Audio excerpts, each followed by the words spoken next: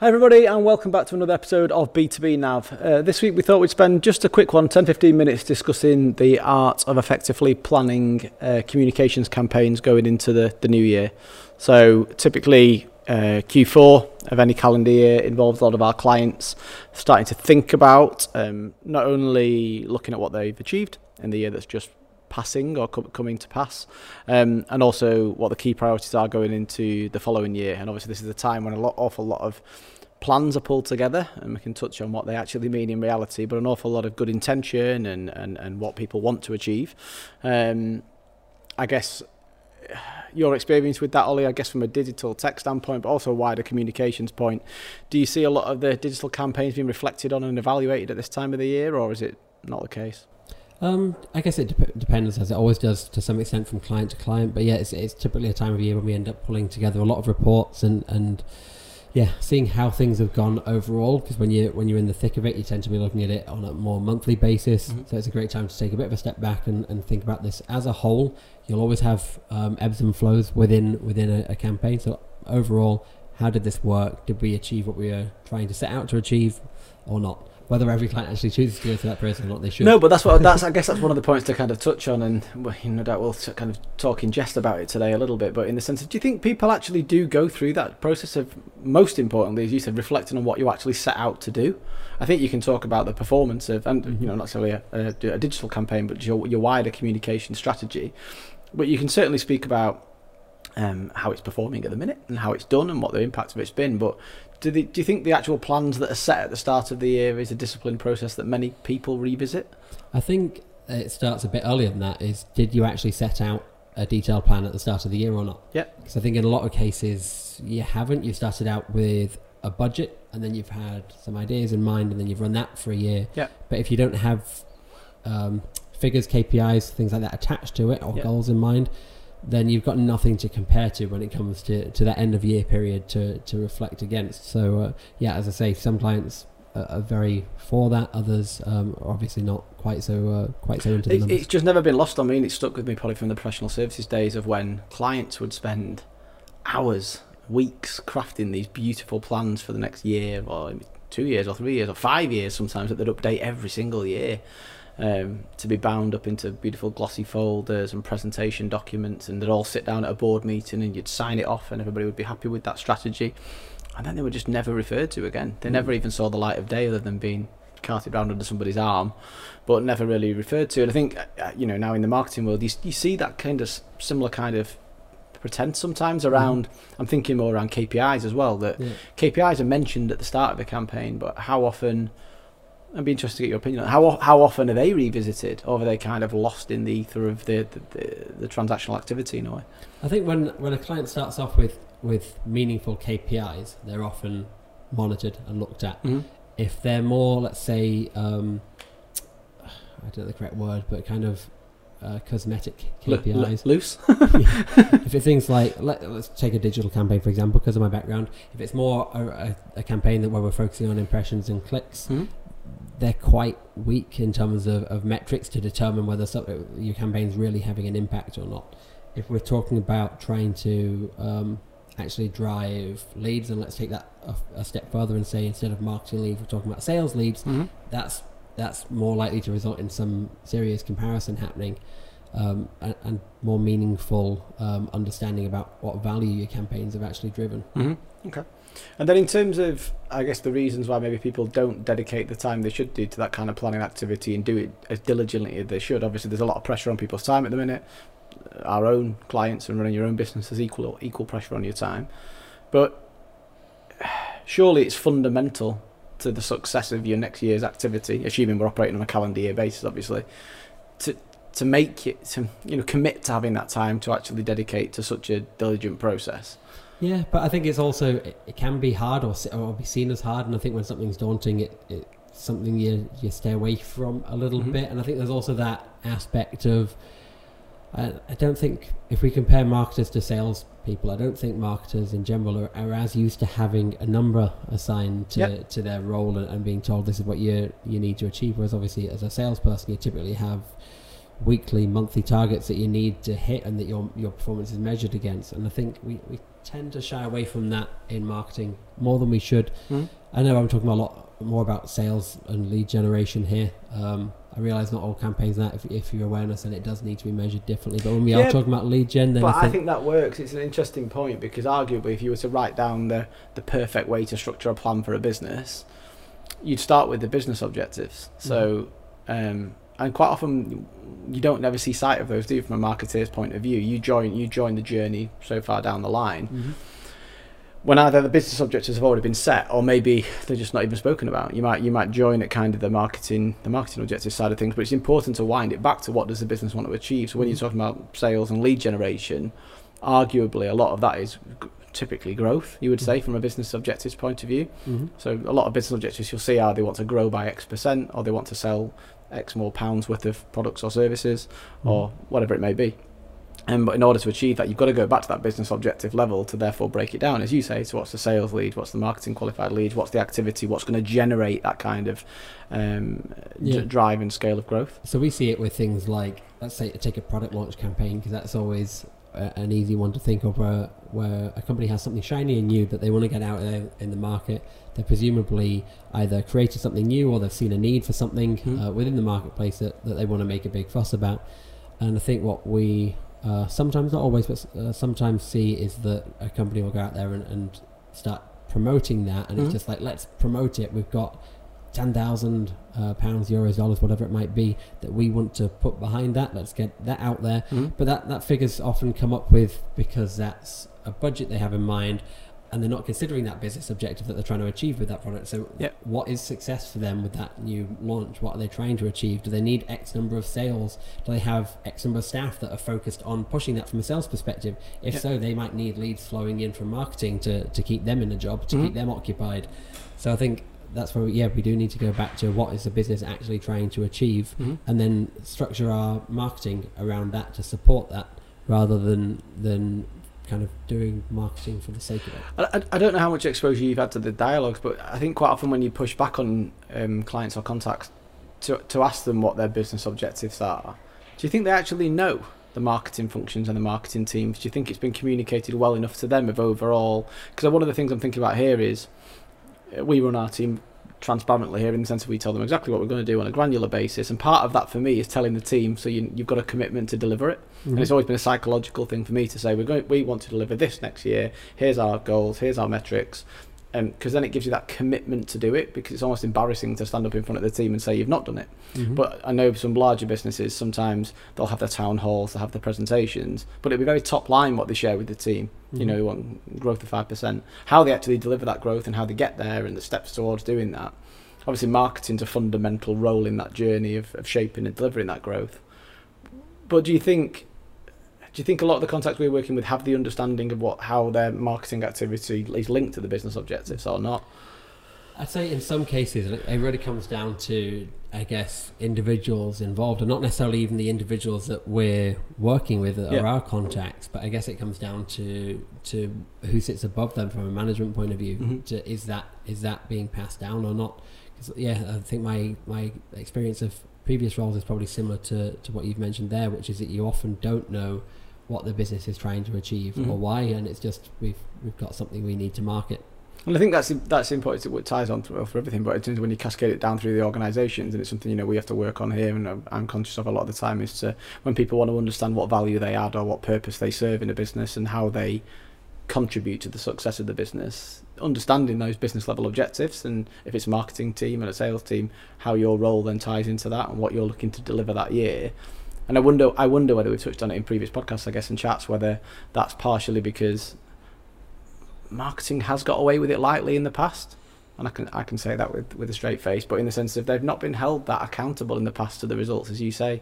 So in the sense of they've been able to deliver their activity, people know you need to do marketing, but tangibly, if marketing is going to be accountable for 3% of the 10% growth in that year, are they that accountable to it? And I think I keep saying it, I think this is a changing tide you're seeing at the minute.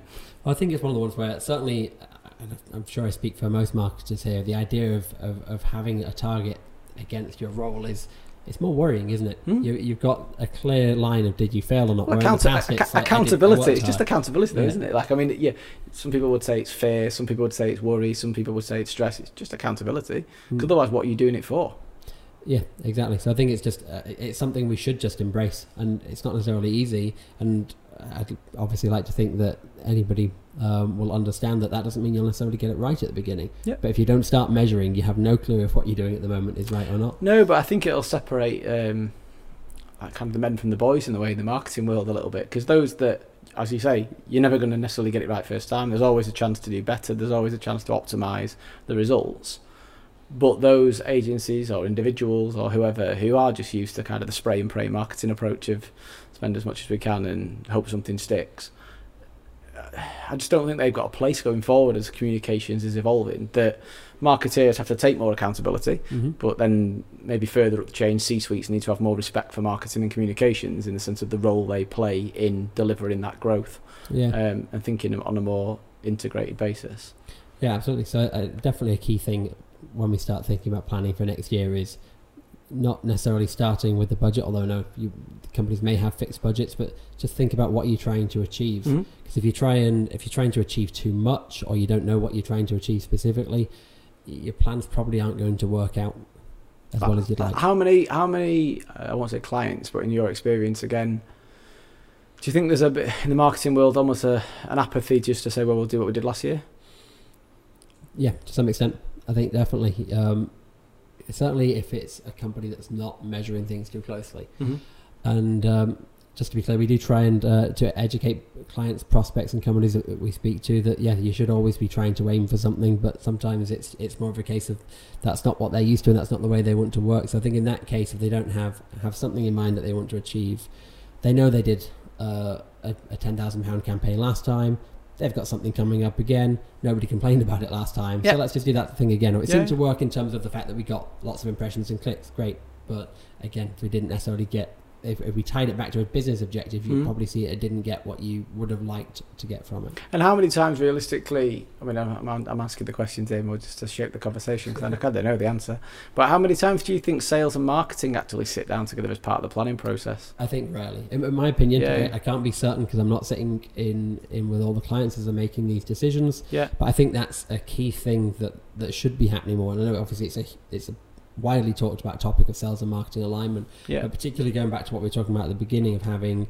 kind of that review of the last year. I think this is a really great time to try and connect with sales, because if we think about any activity that's supposed to drive any kind of lead gen or sales leads, whatever it might be, in B2B that purchase cycle is slow. So while during the month of a campaign, let's say there was a campaign running in February, you might know you generated a lead, you won't know for months if that's going to convert into a sale in many cases. Whereas towards the end of the year, you'll have a much better idea about how successful that's been. How many of those did convert to sales, or at least could be considered a meaningful prospect for the near future. That's always going to be a rolling thing, so there'll be leads that have dropped in the last 2 days that aren't ready yet, but at least you should know from all your activity towards the first half of the year, for example, you should have a good idea about how well that's performed. And if it's a lot of zeros, it's probably not worked too well. Are you familiar with the term RevOps or revenue ops, revenue operations?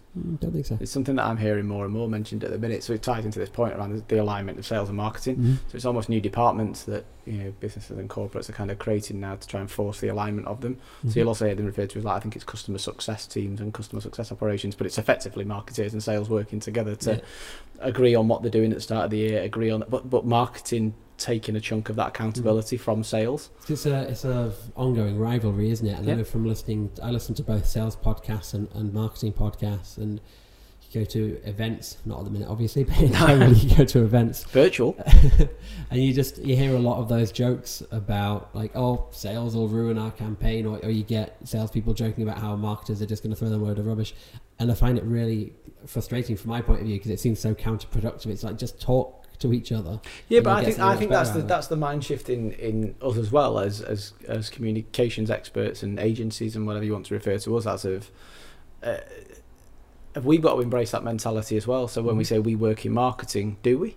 And this is something I raise all the time that always gets raised eyebrows with me of, do we actually work in sales? Does everybody work in sales? And you've heard these debates for years and years and years, but I think this movement towards revenue ops or rev ops, you're going to see it more. I don't think it's a fly-by-night kind of change. I think it's more of a considered change by businesses and large corporates to try and force those teams together and get that kind of holistic approach to, I guess, the customer service kind of cycles. But I've not seen it a great deal across our clients yet. It's interesting. I like the idea of the fact that it's taking the word sales and marketing out of it. So there's no, what I would suspect, reduced tension between who's owning the process. I've heard the marketeers referred to as sales accelerators as part of that process as well, which is, again, it's just interesting too when you think about it. Is helping you sell more or faster is probably part of what marketing does in a way. Well, I heard a great I think it was on a podcast and we probably talked about it on a previous episode, but it was a marketing team in a large international multi-billion-pound company that basically had the marketers assigned to salespeople. They sat in the sales training. They basically just tried to work out how they could support the salespeople better. What troubles were they having during that buying process where they could potentially help out by sending additional touch points to their contacts and things like that. But I think that's a great way to think about it, is just trying to work together and think, how can it help you, as opposed to it being we're over here and you're over there. I think that's got to come back to the alignment of the targets then and that kind of thing. I really do, because there's nothing more to pull you together than having a clear goal in mind and that clear accountability. It comes back to it all the time for me, I think, in terms of the planning process. But I'd love to canvass our own clients in a way and ask them, how many of you have spoken to sales, how many of you have understood what the business objectives are before you've spun them into marketing objectives for the year, and so on. I can certainly say from a measurement point of view, it's usually something that we end up kind of suggesting and pushing for. To be like speaking to the marketing contacts and saying, let's hook up with sales and see how they're seeing these leads, for example, going and getting their feedback in there, rather than it being something that's being driven client side. And I'd just relish to see more of that. But a lot of these decisions are things that effectively end up taking place over years, aren't they? As minds slowly shift, as people are slowly educated. But I think we are slowly seeing a move in that direction, at least. I think you'll see it more as the C-suites and the decision makers and the senior stakeholders in businesses become younger. I think if you were to say to the more mature C-suite individuals, maybe who aren't as forward thinking potentially in their ways, that you should drop sales and marketing and rebrand it revenue operations, they might fall off the chair, whereas other people would just totally get that's the way to align the sales and marketing teams and make them more accountable and so on. So I think it's a changing tide, as you say, but I do think we've got a responsibility as the marketers and the communicators in the mix to want to be held more accountable. And I don't know many marketers that really want to be held accountable. Well, I think it's just, do you really want to get to the end of a year's worth of activity, and if somebody says, what have you achieved, and not be able to answer that even to yourself, but that's what drives you, isn't it? Is that not what drives you? If you get to the end of the year, if you ask the question, what have you achieved, and you can sit and look yourself in the mirror and comfortably say not a lot, I question. No, I'm serious. I question. I mean, people have different drives and different abilities, but if you look yourself in the mirror in December and you've looked back on January when you started the year and you don't feel like you've grown or developed or learnt new skills or something, then I'm very different people, maybe. You know what I mean? But for me, that's why I love learning new things and love growing and love understanding the new side of things. And for me, with the marketing, the communication side of it, it's changing so rapidly at the minute. For me, it's exciting, and I want us to be held more accountable. Well, what you want to be able to, in my opinion, is, again, just sticking with that example of a lead gen campaign, is just be able to say, you spent 5,000 on that, but look what we got from it. I mean, we had that with a client recently where we did a ABM campaign. I think it was one of their first forays into marketing, really, but it went well. They've got a lot of meaningful sales leads and meetings off the back of that campaign with high profile target accounts for them. And I feel like we can be really proud of that and just say we helped make that happen. I mean, a lot of the credits to them for creating a great product. Absolutely. Helped to facilitate it along the way. But again, you've accelerated the sales, hopefully. That's what you've done, isn't it? You've communicated well and you've accelerated the sales. Obviously, it's their products, as you say, for sure. But then I'm just thinking about other things that you'd think about as part of the planning process, because when we talk about strategy and planning, the strategy work that we do, obviously here, a lot of it would involve understanding the market environment, competitive environment, and looking at the competitors. Do